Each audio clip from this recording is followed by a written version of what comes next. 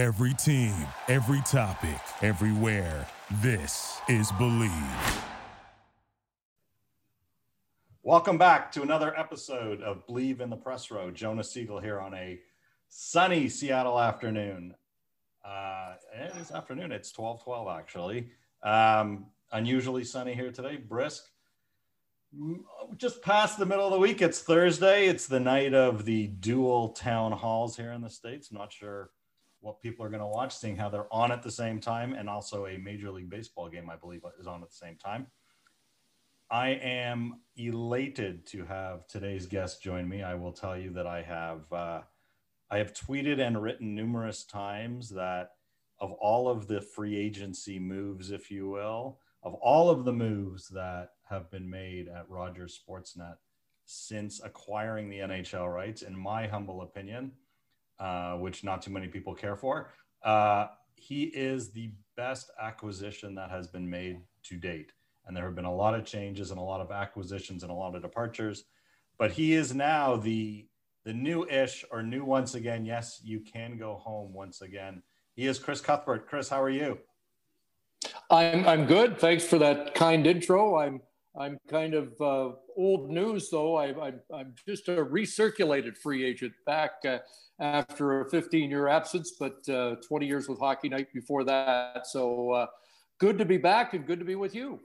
It's awesome to hear your voice. It's great to have you on. Are you and your family keeping well in these most unusual times? Yeah, we're trying to. I was a little envious of that weather forecast because we've got the other kind of Seattle, Vancouver weather going here today. But all in all, everybody's healthy and safe so far, and we'll try and keep it that way. And hopefully that's the way it is on your coast as well. Yeah, well, as you said, Seattle, Vancouver is one and the same when it comes to climate. And we're kind of sitting here, it's like waiting for the hurricane. You know it's coming. It's just how bad is it going to be and when's it going to start? So the fact that the sun is out today is a very good sign for us. Let's start in, I'm not going to say at the beginning, but let's go back just for a bit because not sure how many people know, but you're a Canadian, born and raised in Canada. Been in the business for how long now? Just past 40 years now. I started with, I started in university in 1978, but they've been paying me since the fall of 1979. So I've managed to, not sure how many decades that is now, but I snuck into the 70s to extend the streak a little bit. But some people might say too long, but I feel like I'm finally starting to figure it out. And you, I think most of us probably heard you on a global scale for the first time early to mid 1980s when you were doing the Western Games for Hockey Night in Canada. Does that sound about right? Right. I started with Hockey Night in Canada in 1984. Career goal to wear the powder blue jacket of Hockey Night in Canada. So yes, in 84, we moved to Edmonton, and I picked my spots pretty well because the Oilers were just coming off their first Stanley Cup, and I was there for 4 of the 5 that they won. And in 1989, the Calgary Flames won as well. So it was definitely a hot spot, Alberta, at that point in time, and it's starting to warm up again. But nothing quite like the 80s for hockey in Alberta, that's for sure. Yeah, there was some guy I've heard of before that played out there in that era. I think he was pretty good, right? He wasn't bad. You know, the interesting story for me on that guy, number 99, Wayne Gretzky, was my hometown's Brampton, Ontario. And back in the 60s and 70s, the biggest novice hockey tournament for age 9 and 10-year-olds was in my hometown. It was a week-long tournament. And I watched Wayne Gretzky play not as a 9 and 10-year-old exclusively, but I watched him play as a 6, 7, 8, 9, and 10-year-old in that tournament. And he would fill the rink every time that the Brantford team played. And so I guess I got a little sneak preview of history long before I hooked up with him in Edmonton. I remember saving a program from one of those tournaments, and early on when I was in Edmonton, I pulled out the program and showed it to him, and he said, definitely one of my favorite tournaments, and probably the only one that was bigger for him as a kid would have been the Quebec Pee Wee tournament, which is it's kind of like Little League Baseball's Williamsport. But yeah, special to watch him in the 80s, and kind of neat that I had that little exclusive preview way back when. And how did you get your start? Like, you're talking into a radio in the mirror? Like, how does Chris Cuthbert start his broadcast? Like, how do we get so lucky that we all get to hear the voice as regularly as we do? Well, I got lucky. I was at Queen's University in Kingston, and I went intending to be a teacher, a history teacher. They weren't hiring many teachers. They certainly weren't hiring history teachers. And at the same time, always in the back of my mind was this thought, man, that would be the dream job, to be a sportscaster. And I was lucky enough at Queen's, they had their own radio station, student run. There was no broadcast course, but I got involved with the radio station, and they did live play-by-play of the football team, which ended up winning the national championship that year, and then hockey. And the hockey team was coached by a former Boston Bruin, Freddie O'Donnell, who welcomed the broadcast kids in with open arms and put us on the bus with the team. And so all of a sudden I had this great experience, and I had some demo tapes, and I had a friend who was going to another school who was involved in their radio station and put a ad in a trade paper looking for a job. And he got a response from Saskatchewan, and they wanted him to send his play-by-play tapes, and he didn't have any because that school hadn't done any play-by-play announcing. So he said, if you're interested, he said, why don't you take him up on the offer? So I sent the tape out, followed up with a few calls in desperation, begging for the job, and I ended up being the voice of the Yorkton Terriers of the Saskatchewan Junior League, which is pretty humble and modest beginnings. But I will say I had pretty good timing there as well, because that year, there was a 15-year-old on our team by the name of Ken Danico, who saddled up to me on the bus for the first road trip and introduced himself and said, I'm going to play in the NHL. And he was right. His banner now hangs in the Rock in New Jersey as one of the all-time New Jersey Devils. Al McInnes played for the Regina Pat Blues. Chris Chelios was a Moose Jaw Canuck. Mark Habscheid was an NHLer from Saskatoon. Barry Trotz was back and forth with the Regina team. And there's a pretty good list of junior players that went on to the NHL from the graduating class of 1979-80. It's funny how things work out, isn't it, Chris? I'm not going to say what if it didn't happen, but you were the benefactor of some electrical work in Montreal, I believe it was, in I think it was 88. That's true. It was one of my I think you were in New Jersey or Washington or covering a Devils Capitals game when the Montreal Forum was the benefactor or victim of some electrical outages. And yes, I had been sent to Washington, to the Cap Center, to basically do updates during the intermissions, to call a few minutes of the play during the intermission. So maybe 7-8 minutes of play-by-play during the first and second intermissions of the. It's hard to believe back in the 80s, not all the playoff games were televised nationally. That was before TSN and Sportsnet in Canada, and I'm not sure ESPN had the hockey rights in 1988 either. I could stand corrected on that, but so they sent me to Washington, And midway through the first period, they threw it to me and they said, start calling the game. And I thought they were in the intermission in Montreal. So I did 5, 6, 7 minutes of play-by-play, and we went to commercial, and I said, well, is that it? And they said, no, they're coming back. Just keep going. So I kept going for 2.5 hours.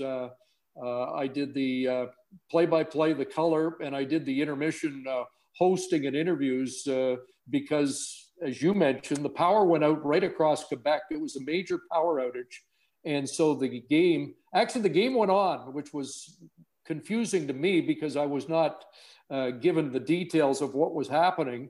I guess they thought I should just be worried about calling the game. But once in a while, they give me scores from the Montreal-Boston game. And I'm thinking, boy, the fans must hate me because the game they want to watch is going on. And for some reason, they're stuck listening to me and New Jersey and the Washington Capitals. And what I found out later was they were operating at the Forum on a generator, but they didn't have enough power to get it from the Forum to the TV transmitters to get it across the country. So yes, 2.5 hours was, when I left the rink with my producer that night, I asked him as we left the building at the Cap Center, I said, did our careers end tonight? And he didn't answer me. So I wasn't sure if that was a bad sign, but as it turned out, it kind of was a launching pad for me to get more work as a play-by-play guy, because to that point, I did a little play-by-play for Hockey Night in Canada, but I was essentially their Western host for most of the games. Well, it ended all right. It ended in a Gemini Award for you. Actually, I was nominated for that one. I didn't win, and I've been fortunate enough to win a few, and I'm not sure I deserve one more than that first night, but I had to wait my turn, and that's okay. Well, here we are 32 years later, and suddenly you were in a position to call games from the arena, but there were no fans. How different was that? Yeah, it was different, and nobody wished that would be the case. I remember prior to Game 7 of the Canuck Vegas series, it would have been Game 7 in Vegas, and they were showing on the big screen. They showed the crowd in Vegas from the playoffs the year before, and it was a real stark reminder of what we were missing, because the atmosphere in the building for any playoff game, but particularly Game 7, would have been amazing. With that said, it was a unique situation. We all understand why. And man, it was a tremendous experience to be able to call 45 games there in about the same number of days, and kind of jump back into the deep end of the pool with Hockey Night in Canada. And it was just a great experience. And we did miss the fans, but we got to get a Stanley Cup and a full playoff which was, I think, paramount. And it was a terrific experience for me. And the guys at EA Sports, who they hired to use as to enhance the atmosphere with some crowd noise, had that pumping in my headset. And I'd often forget, to be honest with you, that there wasn't a crowd there, because even once in a while something would happen behind the play, but the guy running that audio would get the fan reaction, and I'd actually turn as if fans in the building had reacted to the play. So I don't know how all fans reacted to it, but I think it helped enhance the atmosphere a little bit, and it certainly did for me as a play-by-play guy, and the atmosphere in my headset, and it helped me convey the energy that I like to get across at a game. Although make no mistake, nothing like being in a full supercharged playoff building. So you stole one of my questions. I'm curious what it would have been like to call the game if you didn't have the crowd in your ear. I mean, when you call a game now, when you call a regular game, can you hear in your headset the audience noise if it is happening, if you will? Oh yeah. In fact, I like to use that crowd as almost a third member of the broadcast. I mean, when it's going off or when it's reacted to a big hit or a big play or a close call or a great save, you want that crowd energy you want to lay out for that. And there wasn't certainly that in Edmonton and the Edmonton hub. But to answer your question, we switched over for the final series. We went from a host broadcast to our own produced broadcast, and it had some subtle differences. And as we got set up to do it slightly differently for the last round, the audio was changed for at least the first few minutes of the first game. And I remember I noticed that something was missing in the first couple of minutes of the game. And when we went to our first commercial, I said, "Are you guys pumping the EA Sports audio into my headset?" And the audio guy, who hadn't been doing it before, said, "Oh, I forgot." And he hit a button, and then it felt natural again. It felt real again. But I actually had 5 minutes without it, and I missed it. So I do know it made a difference. Yeah, it was weird. So you go to hockey night. You do the game from afar, and you then start doing. You became the man at CBC, right? Like you're doing Olympics, you're doing figure skating, you're doing CFL, and of course hockey. You're working alongside or next to Don Whitman, and eventually start doing Grey Cups and riding high till about, I guess it's 2004, 2005. I'm going to add something to you just because you're in Seattle. I also did some Blue Jays baseball in the summer, and my first ever game was at the Kingdome, which was kind of cool for me. It was a memorable night. So, but yes, I got a chance to do a lot of things at CBC. And then the proverbial wheels fell off the bus, so to speak. Many people thought that, and maybe you won't talk about it, but I'm going to ask anyways. Many people thought that it was your strong support for Hockey Day in Canada and management or Nancy Lee's decision to exit that kind of led to your departure from CBC. Is that at all accurate?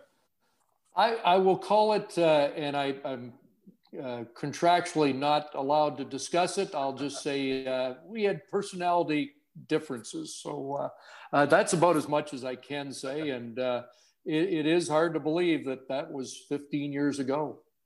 So then you join the other company. You go and join TSN. To the delight of all of us, we still got to enjoy your voice. Again, doing NHL and doing also some football as well. I was very fortunate because shortly, I guess a year or two after, we found out we'd become the exclusive rights holders to the Canadian Football League. So all of a sudden I was going from 10, 15 games at CBC calling the Canadian Football League to 40 games a year. And every Grey Cup. It was, I guess the timing of the move certainly was not my decision, but it was opportune to move over at the time if I wanted to continue to do both, and I certainly did. And at the time, TSN also had national NHL rights as well, including playoffs. So lots of great playoff series over the years. With the TSN, but that changed again 6 years ago when Sportsnet ended up with the exclusive rights for the National Hockey League, and all we had at TSN was a share of the midweek rights of the Toronto Maple Leafs, I wasn't involved with Winnipeg, but they did have the midweek Winnipeg Jet games, Montreal games, which I wasn't involved in, but also shared in the Ottawa Senators midweek rights. So it went from national rights and playoffs to midweek games and no playoffs, which opened the door to going to NBC as well. So again, a lot of luck has followed me along the road, and because of all that, the dominoes fell to a point where I had the opportunity to also work for NBC, which was a career highlight for me, to be sure.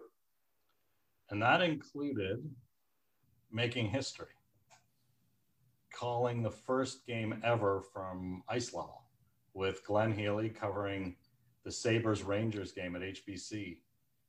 What was that like? It was cool. It was something I wanted to do. I have to amend your historic footnote because over the years we had seen Soviet hockey announcers calling it from around the bench area, and I was informed afterwards that Fred Cusick one night had to come down to ice level to call a game.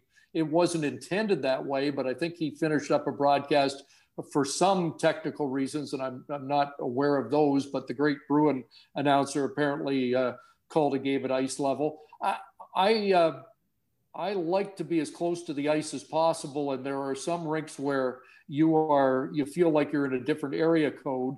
And so I knew TSN loved the idea of having their analysts between the benches, and I planted the seed that I'd like to at least try it. And I probably did a dozen games between the benches in a variety of rinks. I enjoyed it. I think my time was coming though, and sooner or later, I almost got hit the first night. I think Healy took one off the shoulder to protect me. So that's one of the few saves Glenn's made in his career.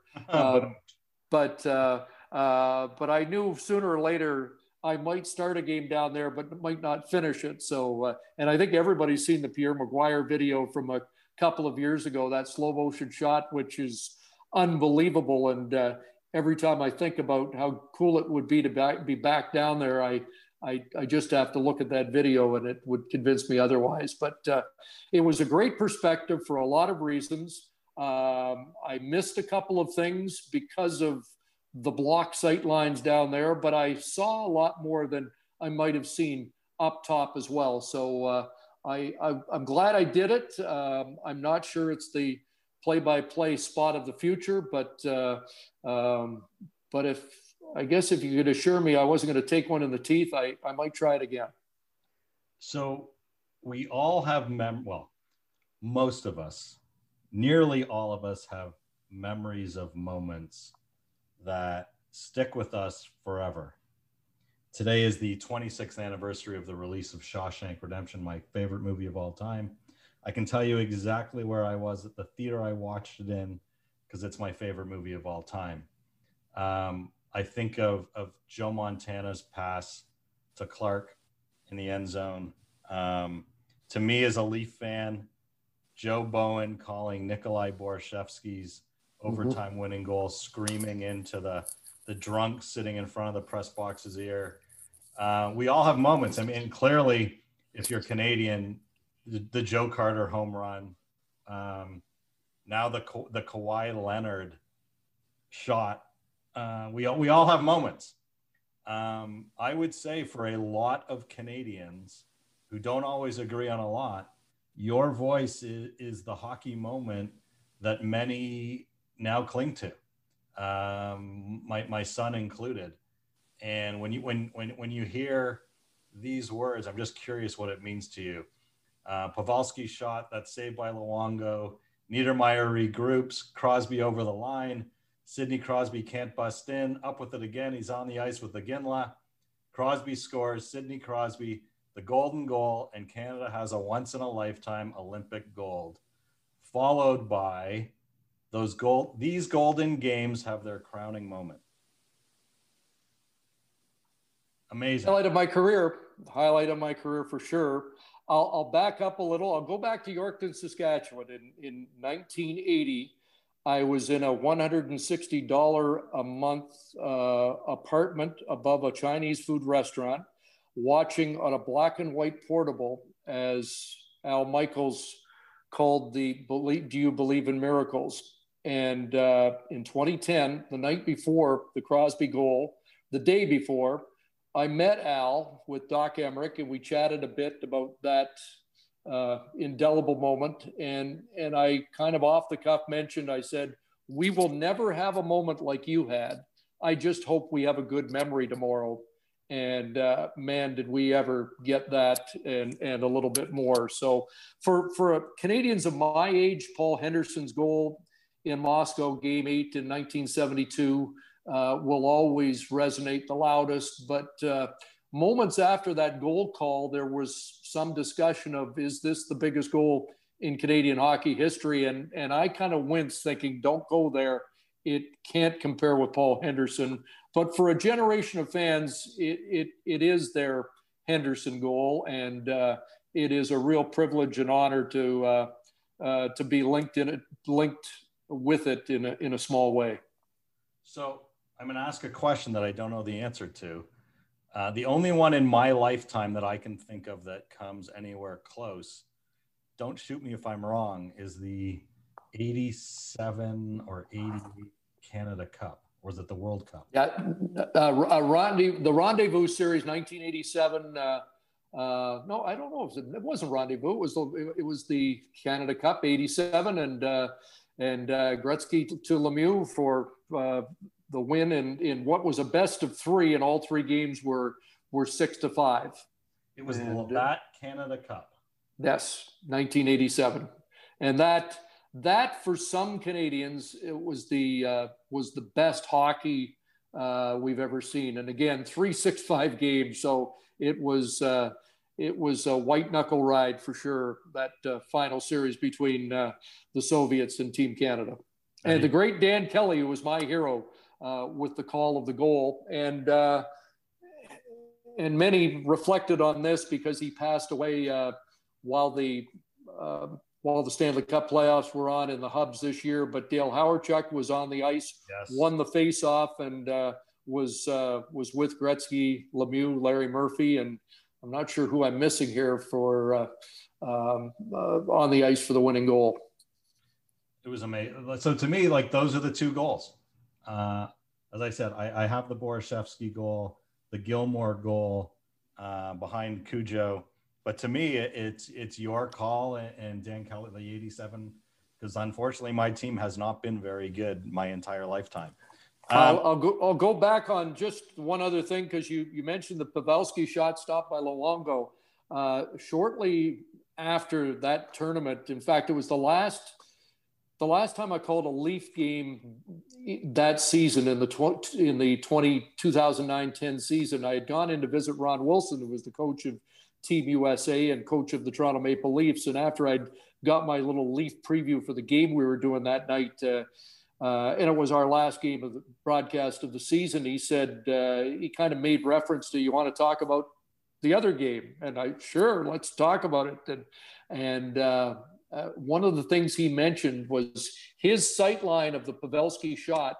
He was sure it was going in. And he said, had Luongo reacted as he usually did by trying to lift the glove hand, it would have been over it would have gone in the net. But he kind of shrugged at it and shouldered it and made what turned out to be an unorthodox save, but an enormous save that was set up the winning goal for Canada. So I'll never forget that, because my perspective on Pavelski's shot, I couldn't tell from that side of the ice how good an opportunity that was. And I was kind of stunned by hearing Wilson say that the Team USA bench was pretty sure that puck was going in until Luongo shrugged it away.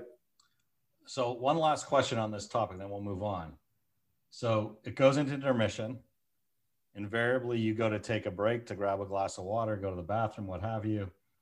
Are you thinking in your mind about the call? Like, somebody's going to score, or it's, God help us, it's going to go to a shootout.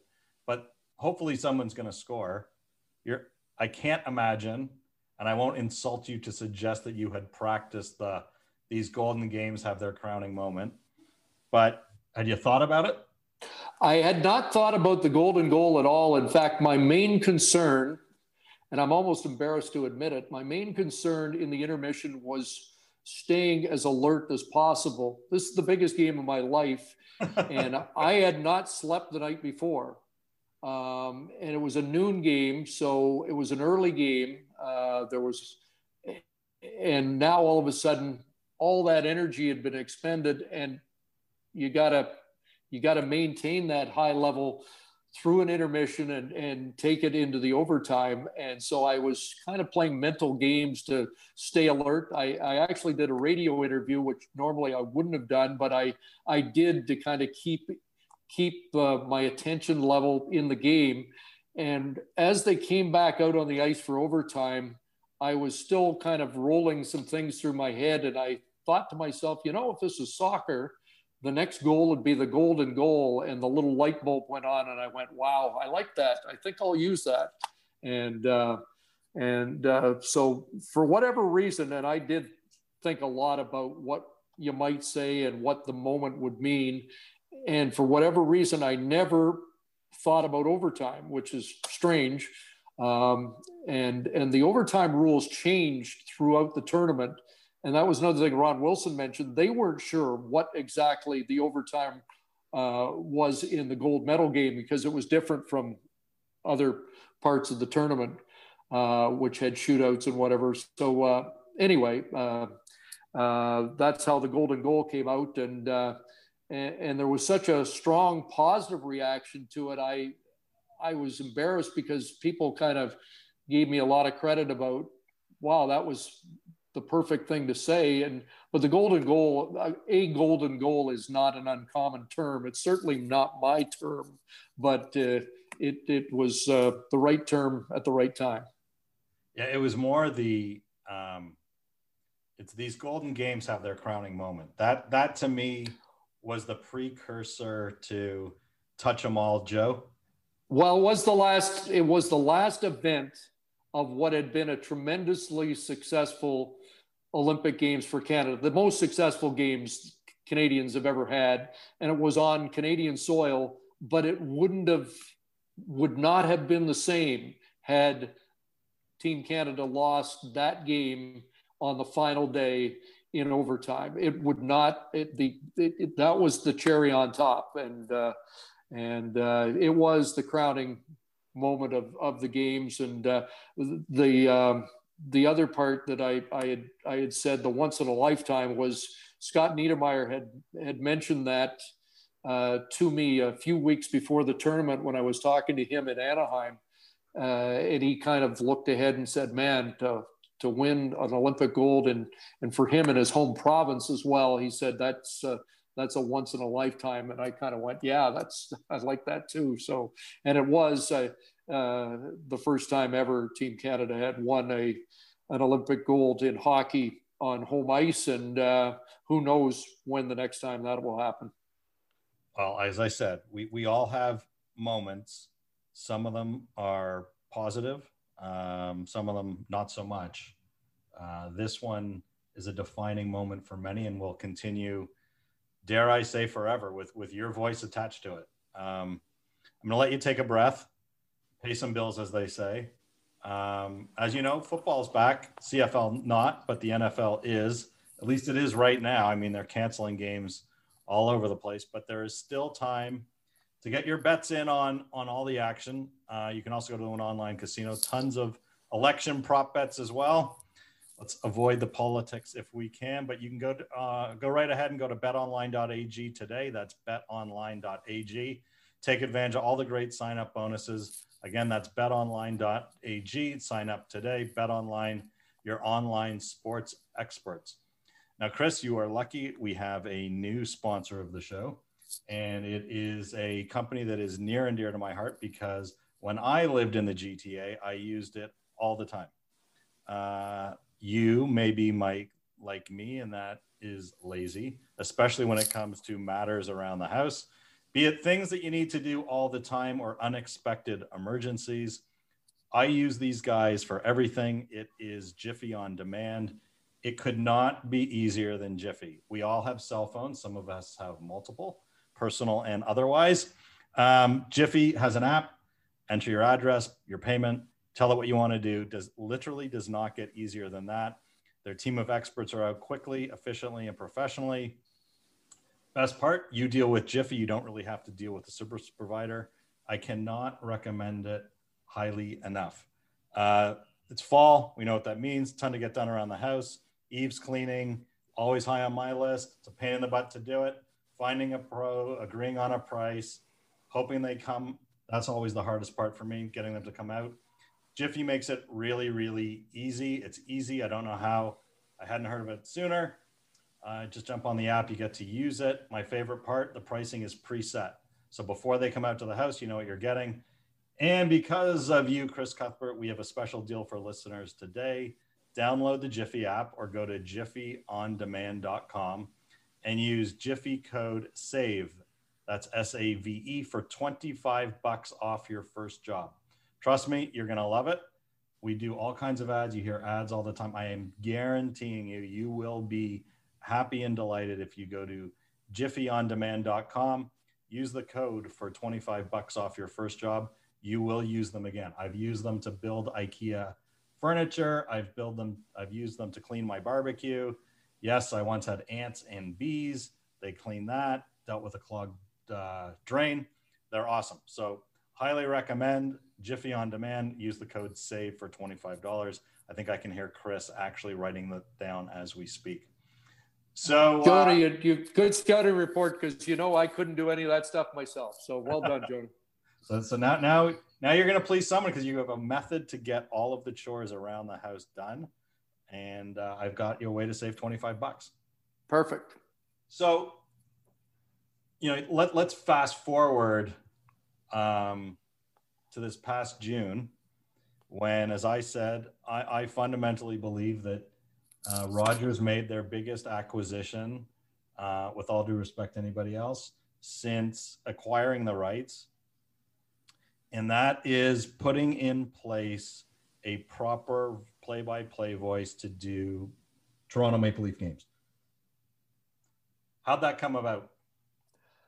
Well, I was sitting home during this pandemic and watching all kinds of games from the past, and many of them I'd be watching games on Sportsnet that I called back in the 80s and 90s, and brought back some great memories. And the highlight of the year is often calling playoff games of any kind.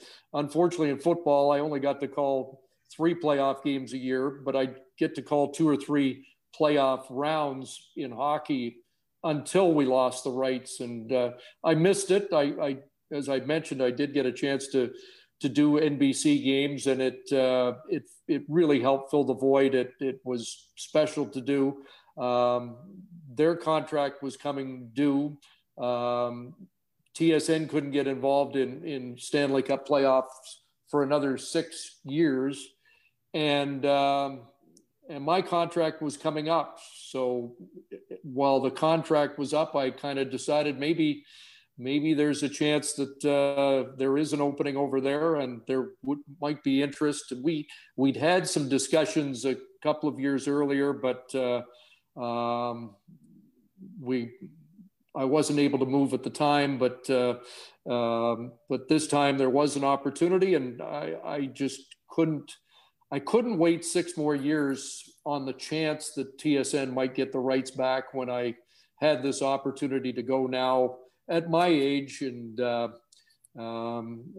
kind of fulfill a goal of going full circle and having a chance to call my first Stanley Cup finals eventually. And that's part of the deal down the line. It might not happen next year, but sometime in a 4-year deal, I hope to call a Stanley Cup final. And that's probably the one thing left on my little to-do list or bucket list in this business, and I'm grateful for the folks at Sportsnet that they give me that opportunity. So can you share with us what your duties will be, assuming things get back to normal? Let's say they get back to, I don't believe it, but let's say somehow they start January 1 with a regular season. Do you have any idea what games you'll be calling? I actually don't, and that's cool. I'm going to do Leaf midweek games, but on Saturday nights on Hockey Night in Canada, it might be all out west. It might be half and half. I hope I get a little bit of everything, because it was great to call games involving Connor McDavid in the playoffs. It was great to be involved with a Vancouver run that got that whole province going. It'll be amazing to be at the Bell Center on a Saturday night to call a Montreal Canadiens game again. Any combination of Saturday night games, as for whatever reason, I guess it's cultural in Canada. There's something special about Saturday night hockey, and it just feels a little bit different. As a broadcaster, you hear players talk about it as well, and it's destination or appointment viewing on Saturday night in Canada for so many fans across the country, and it's great to be a part of it again. Well, I grew up on Bob Cole and Harry, and Bob and Harry, and then Joe Bowen, and a long line of other people that Joe worked with, and then you. And I will say that, in my humble opinion, you are back where you belong. And I think Leaf fans are finally going to get what they deserve. And I think that is a good thing. Let me ask you a couple last questions. You've worked with some pretty big names. Cammy Granato, Darren Pang. You mentioned Glenn Healy.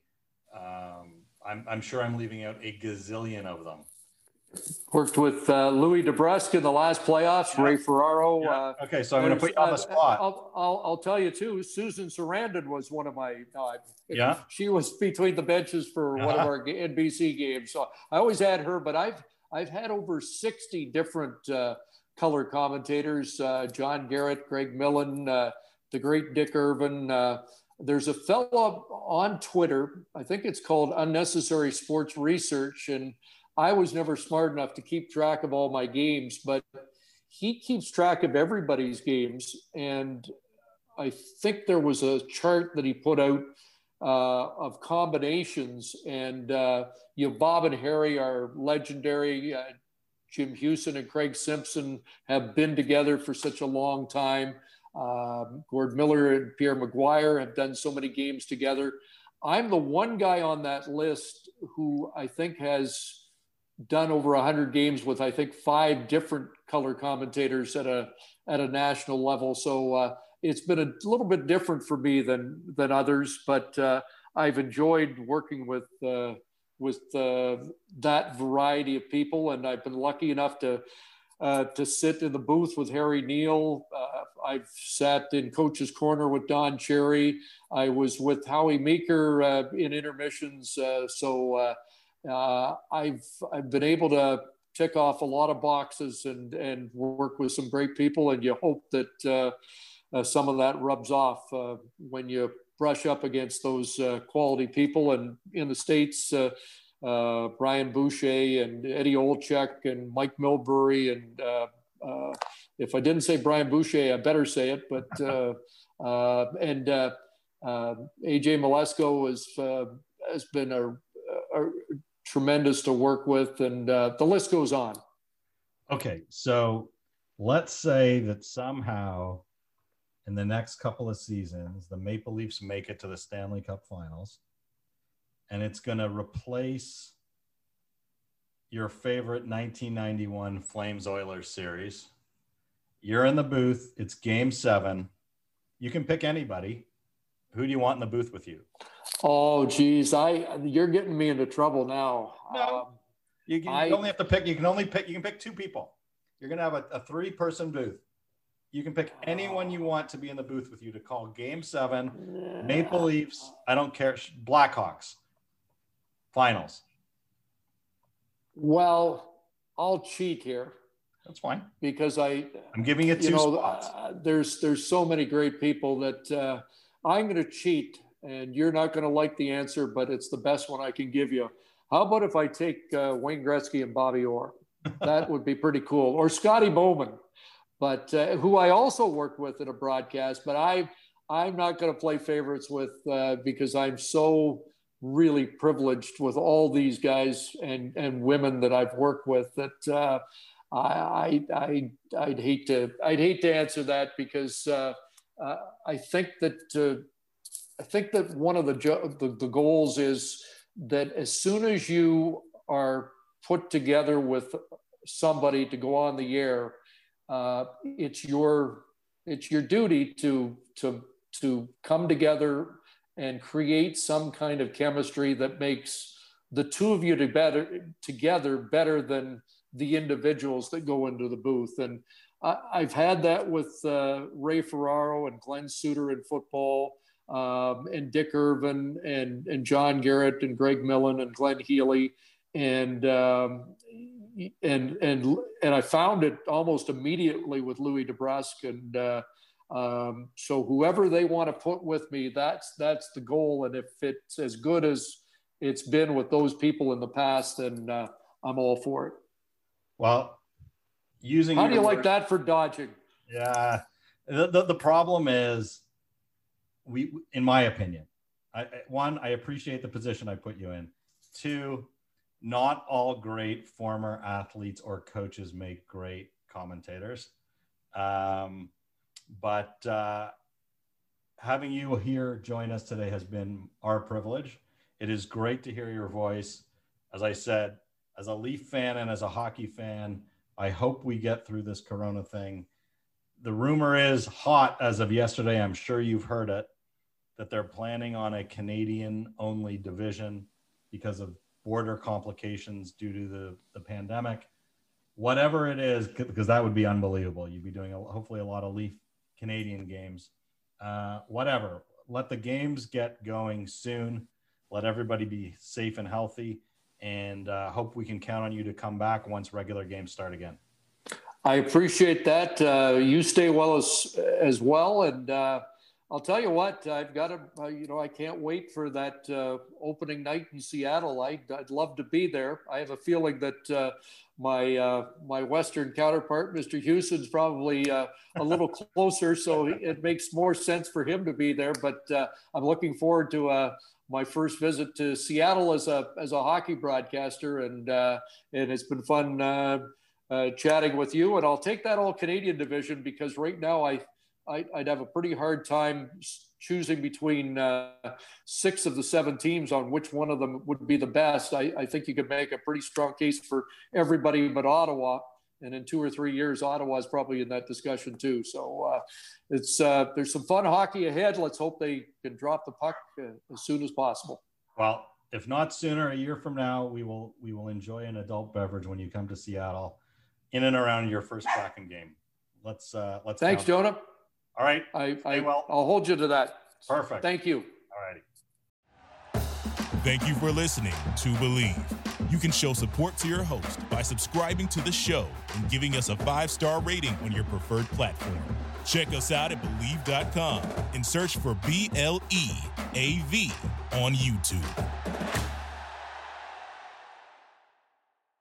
Get ahead of postage rate increases this year with Stamps.com. It's like your own personal post office. Sign up with promo code PROGRAM for a 4-week trial plus free postage and a free digital scale. No long-term commitments or contracts. That's Stamps.com, code PROGRAM.